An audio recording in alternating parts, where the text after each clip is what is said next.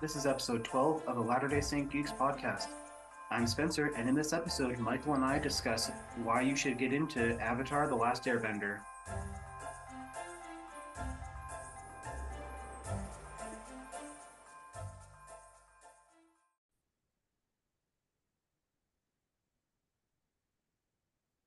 Welcome again to the Latter-day Saint Geeks podcast. I'm Spencer, and I'm joined today with Michael, who is actually going to be taking the reins today as he tries to convince me to get more invested in Avatar the Last Airbender, which I did not grow up watching. We'll get to that in a minute. I watched it as an adult, but watched more Korra than Avatar, actually, probably. But we'll address that in a minute. I'll let Michael take the lead from here. Awesome, thanks. So before we begin talking about Avatar the Last Bender, what we always do in every podcast is share something that we want to recommend.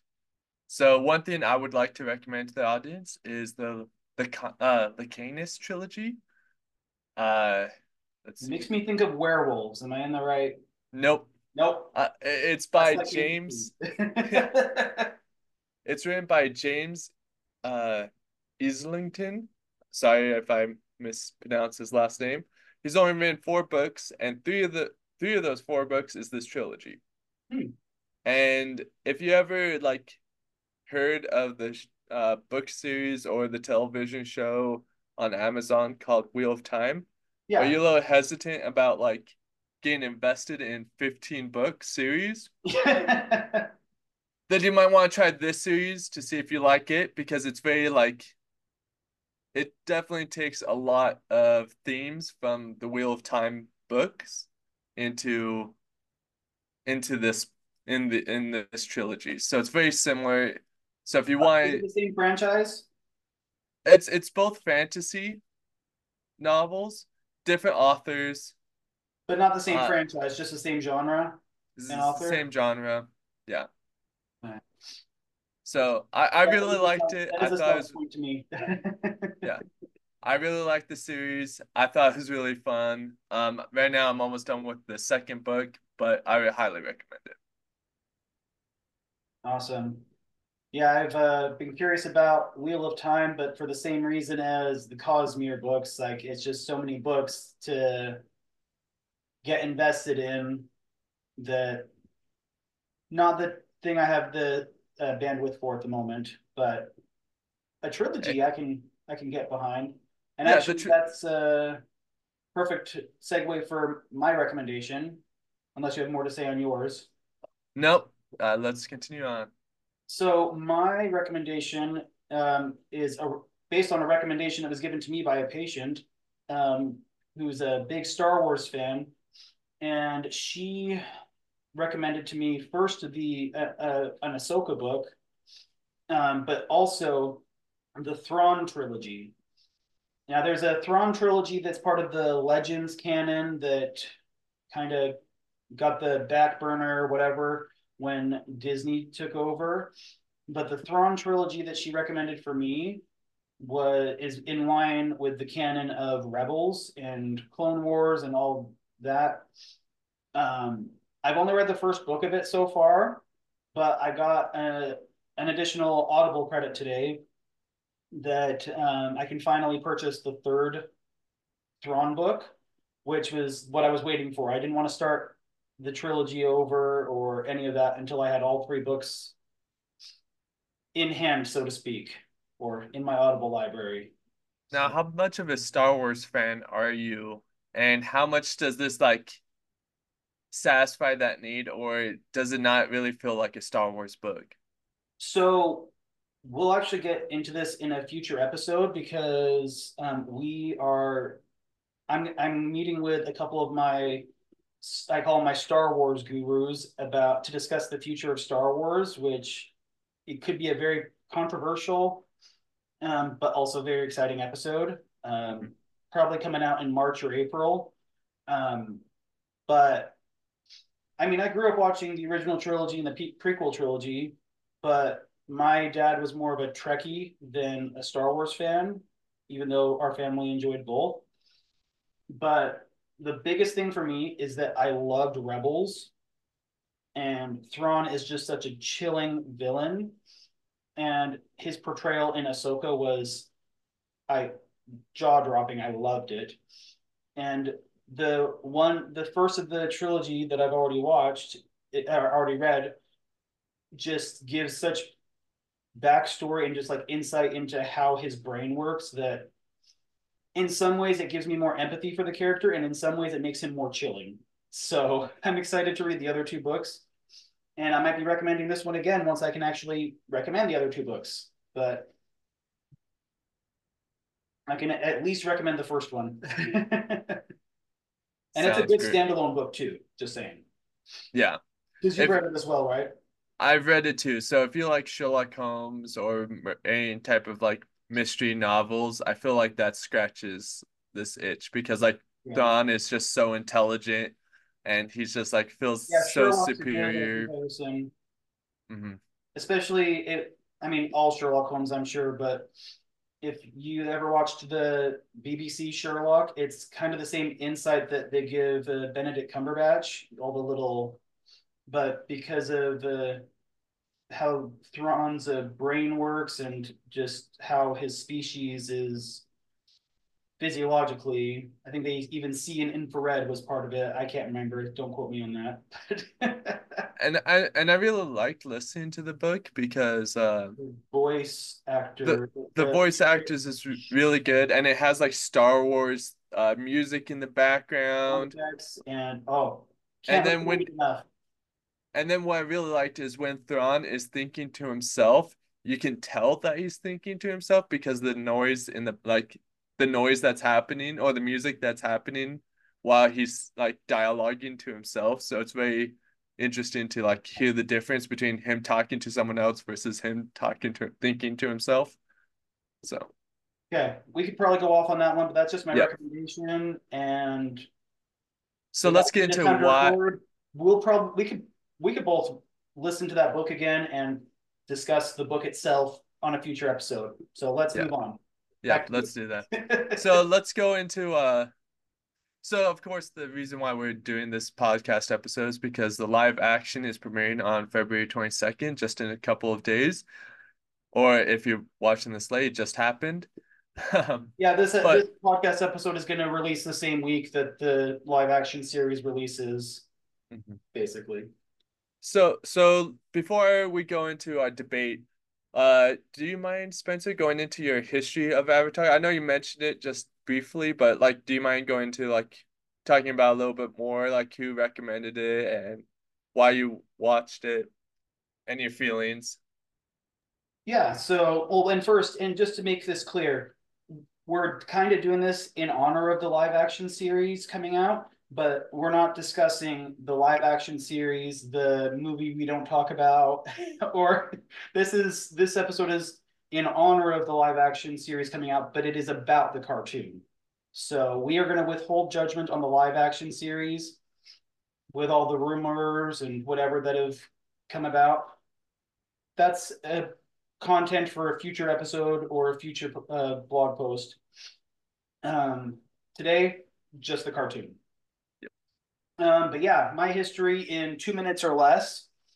So the thing that you got to understand about growing up in Canada is that we get like certain shows syndicated, not all of them, and living on the western side of Canada, the shows all came out on those syndicated youth kids channels, usually in Eastern time. So even if a show was like coming was on at 6 o'clock, it was,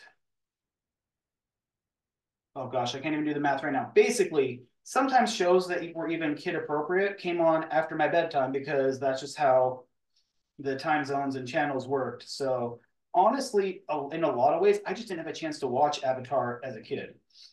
I saw commercials, I remember it, but whether my allotted TV time was prioritized by Digimon and Pokemon or Disney, or whether it was on too late for me to watch, it just didn't happen.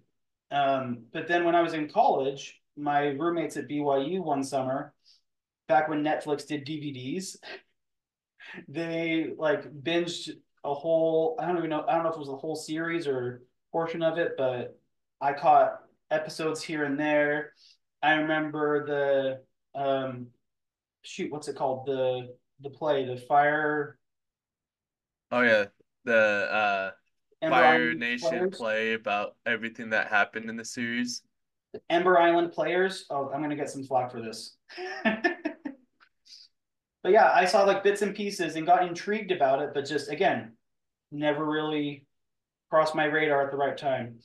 And then when I was working with guys with mental disabilities, one of my guys really wanted to watch um, Avatar and Legend of Korra with me, but he put me onto Legend of Korra because I'd seen parts of Avatar, and I don't always try to understand the way that his brain worked. I just kind of went along for the ride as to why we watched this or that.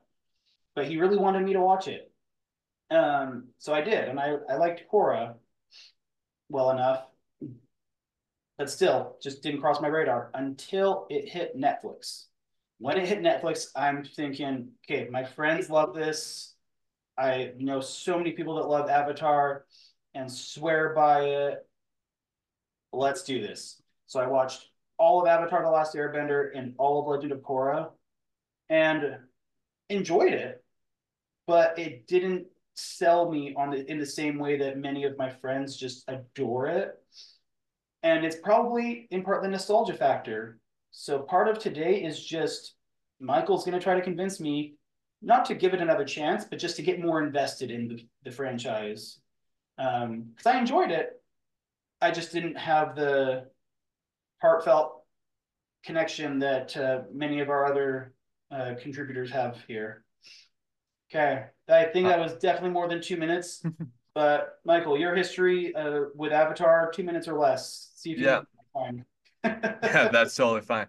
So, I started watching this series from day one. Like I remember there was commercials on Nickelodeon advertising this new show called Avatar the Last Bender. I remember my friends and I would just we talked about watching the show. And it was we didn't talk about watching the show together. We just talked about watching the show at our own houses, and then we'd come and talk about it. And then we watched the first two episodes because I think they released the first two episodes when it was released. And then the Nickelodeon just kept replaying those two episodes. And so we kept watching those same two episodes. And then it became three episodes, and then they kept replaying those same three episodes, and then the three became four, and so on and so forth. And we just loved this series from that. And we would quote the series to each other, like Secret Tunnels. We'd seen that in high school even. And we just were dorks about it because we just enjoyed watching the show because it was just a fun show that had action, it had a good storyline, character development, and all these things that we just well, we probably didn't realize, but what made a good show a good show. And so, like right now, I'm actually watching Avatar: The Last Airbender with my wife for and this is her first time watching the series. So we'll see what she thinks after she finishes the show. I know she talked about writing a guest post for us. I would love for her to write a guest post for us about her impressions after watching it the first time all the way through. It might take a long time because we don't have that much time together, so we watch the series together as a couple, and that really happens. That happens But when we have two little kids, yeah, so exactly. understandable. That happens with us too. So, all right, with so that's my history with Avatar. So let's go into the the explanations of why I think this is a great show Yeah, and why you convince me to get more invested. yeah, and why you should be more invested. And the first one's going to be a low ball one, but I think it's really Oh, cool that this definitely. is happening, especially with the upcoming live action occurring. So one of the best side characters or like Recurring gag. yeah, recurring gag is the cabbage merchant. My God, And yes.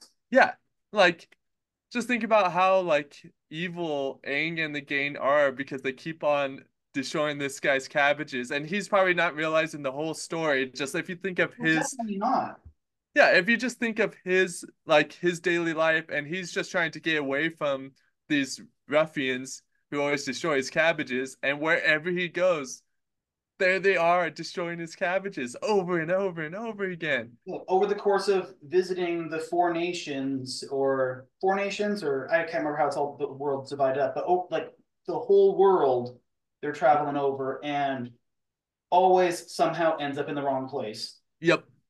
And it's just comedic relief, and I just love that. And I think one of my favorite lines from him is when we first introduced to him, they destroy his cabbages, and Aang and the gang are arrested, and he tells their Earth Nation leader saying, "Oh, one head for each head of cabbages should be lost." So he's expecting like them to die because they destroyed his cabbages. And I thought that was like he's just a fun reoccurring character. And what I really like is James C, that the voice actor for the Cabbage Merchant, he's going to reprise that role in the live action show. That's just wonderful.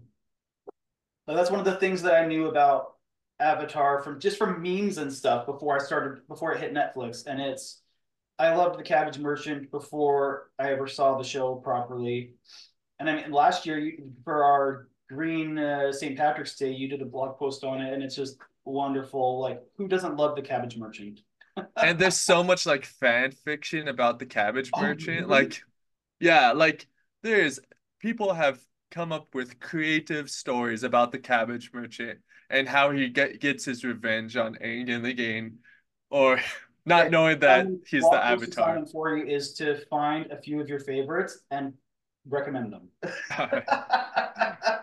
Sounds good. But that's my first point of like why you should be invested because there's this like if the side character's that great, then that means all the characters are great. Oh, yes. Hmm. And that leads up to my next point. One of your favorite shows is Digimon Adventures. Digimon period. But yes, Digimon Digimon, Adventure is where it all began. hmm and I love Digimon Adventures too. Um, and then after Digimon, the first season or the first group of Digimon kids, Adventure 02, season 2. yeah, they became a new group of kids in Zero Two, and I think one of the most interesting characters, and you probably agree with me, is Ken Ichijoji. Ichijoji, or that's the American way that they said it. Someone who speaks Japanese is probably cringing at me right now. Yeah, but like, why is he such a good character? I mean, and I have mental blog posts planned to dive into this, of course, because I have mental blog posts about everything that may or may not actually come to fruition. But he goes through this character arc, and I'm sure you're leading into Zuko here, that he realizes just how awful he's been, and he does everything he knows how to make amends and redeem himself. And when once he was the enemy, the antagonist, like the antithesis to the Digidestin, in the end, he becomes like, in a way, at some points, they're saving grace that they could not have won some of the later battles without him. And I really just think it's interesting because like he's the first arc villain, and then for the rest of the series, like he goes through this redemption arc where he feels like he's not worthy to be redeemed, but yet he wants to try his best to help other people or to help fix the digital world. And then he always reflects like, oh, he's the reason why the digital world is so messed up. And like you can see Keeping the himself the trauma rest of that the that series. builds. And that leads up to like Zuko, who is renowned to have one of the best redemption arcs in the entire series. Like there's 3 seasons of Avatar the Last Airbender, and 2 of those seasons, so 2/3 of the show, he is the enemy and he's out to get Aang. Well, And there isn't it comes like a the point, first season he's searching for Aang. The second season, he's kind of an outlaw himself, and then the third season is his redemption.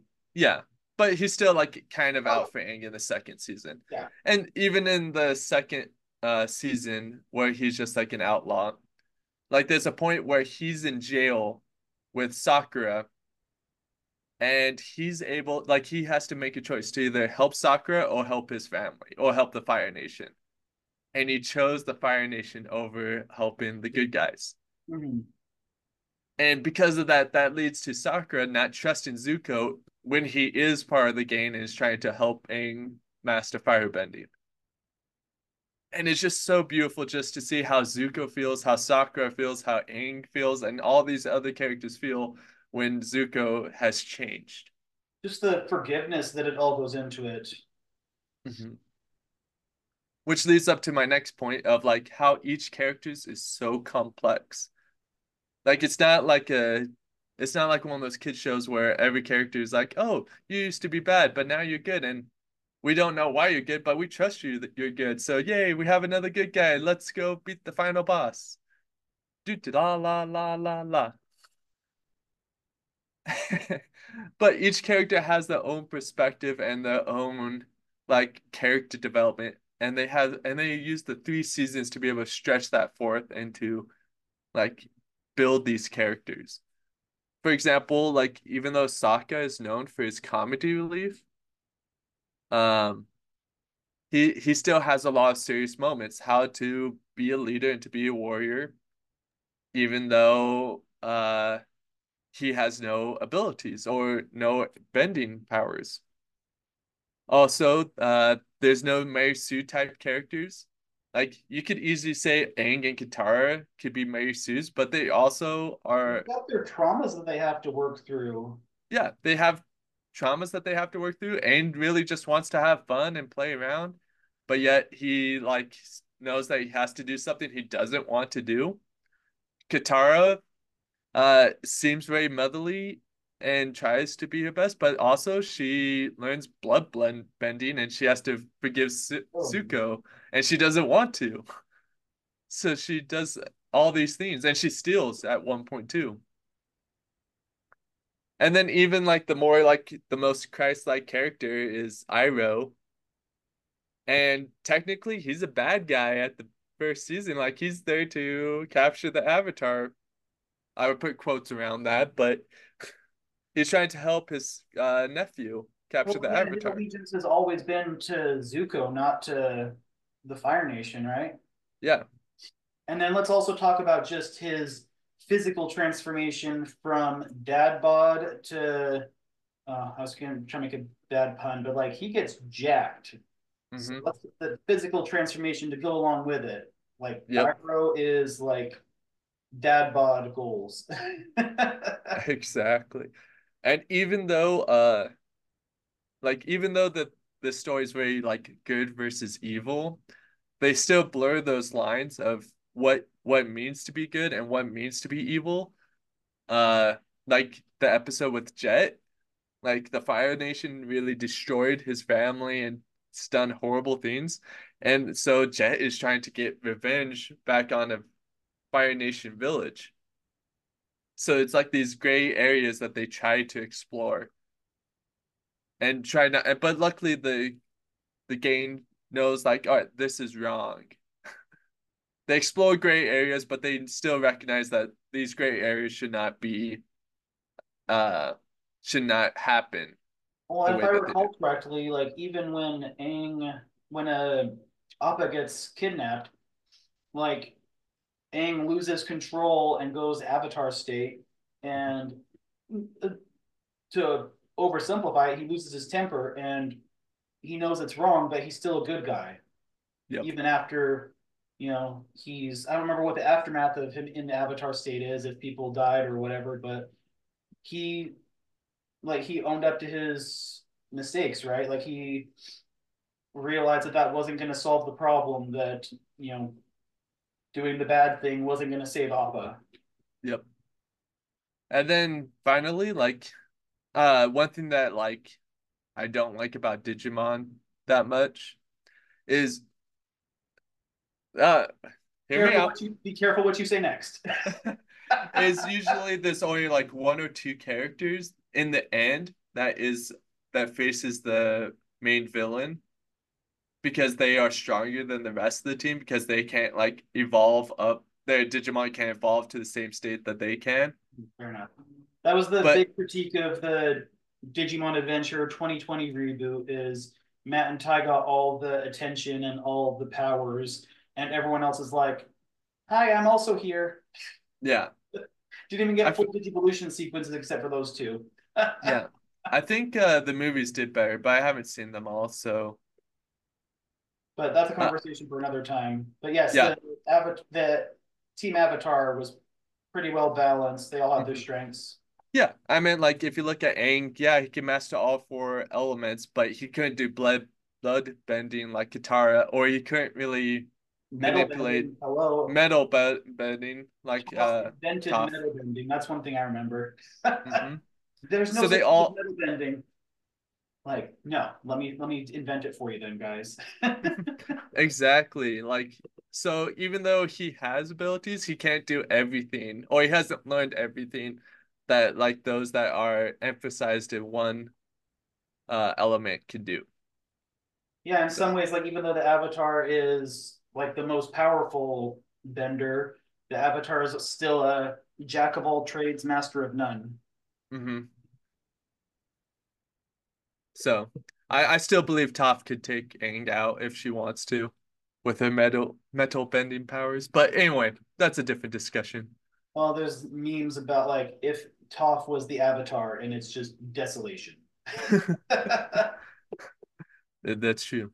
But I think those are five good reasons why you should be give Avatar another try and be a little bit more invested in the show. We got the Cabbage Merchant, Zuko's redemption, the complexity of the characters, the oh shoot, what's the word I'm looking for? The ambiguity of good and evil, that gray area, and just well balanced characters and character development in general. Like everyone gets their screen time, even a lot of the recurring background characters. Exactly. Most importantly, the cabbage merchant. I'm looking forward to those fan fictions. Okay.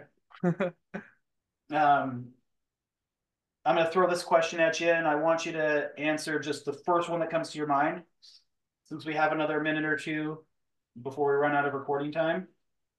If you had to pick one filler episode that is worth every second, which one would you watch? Filler episodes, Filler episodes. because that was my one of my biggest issues was the filler episodes. But that's any cartoon or anime. There's a lot of filler usually. See, I feel like there isn't that much filler episodes in Avatar. The one that comes to mind that I thought was nice was in season three when they go to the play. The Ember Island, whatever it's Hmm. called. And they see the play about themselves. I thought that was funny because it does a good job recapping the whole series with a little bit twists on each one, making Aang and the Gain evil. Well, and it also, now that I'm thinking about it, it gives them a chance of self-reflection that, you know, like, oh, is that really what I'm like? Because it makes them all a caricature of their real selves because they're being seen from the enemy perspective. Hmm. And then there's Toph, who's played by this big old man, muscle man, Yeah. and she loves it, of course. And then like and it also makes fun of the Great Divide episode, which is known to be the worst episode in Avatar. Oh, really? I didn't know that. Hmm. Yeah, like there's one episode that Well, I there's remember the just Great Divide. yeah, it's known as the worst episode because like Aang lied and it was really a petty reason why these two groups hate each other. Or he As made it far as out to be worst that filler, it'd be the Great yeah. Divide. But that show like that episode made fun of it, so Oh, that's awesome. so even the creators know it was a poor episode. Oh gosh. Okay. Do you want to sign us off with a line of Secret Tunnel? I don't remember that. Let me look it up. All right, let's see. I don't know if I could sing it, but I would say it. because it's been a while. So two lovers forbidden from one another, a war divides their people, and a mountain divides them apart. Built a path to be together. Yeah, and I forgot the next couple of lines, but then it goes secret tunnels through the mountains, secret tunnel. That's what I was looking for. Yeah.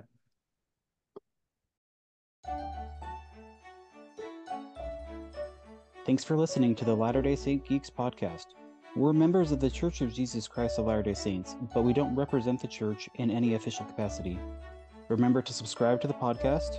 You can see our show notes and blog posts on latterdaysaintgeeks.com, and you can follow us on Facebook and Instagram at Latter-day Saint Geeks. Music was provided courtesy of David Schradel.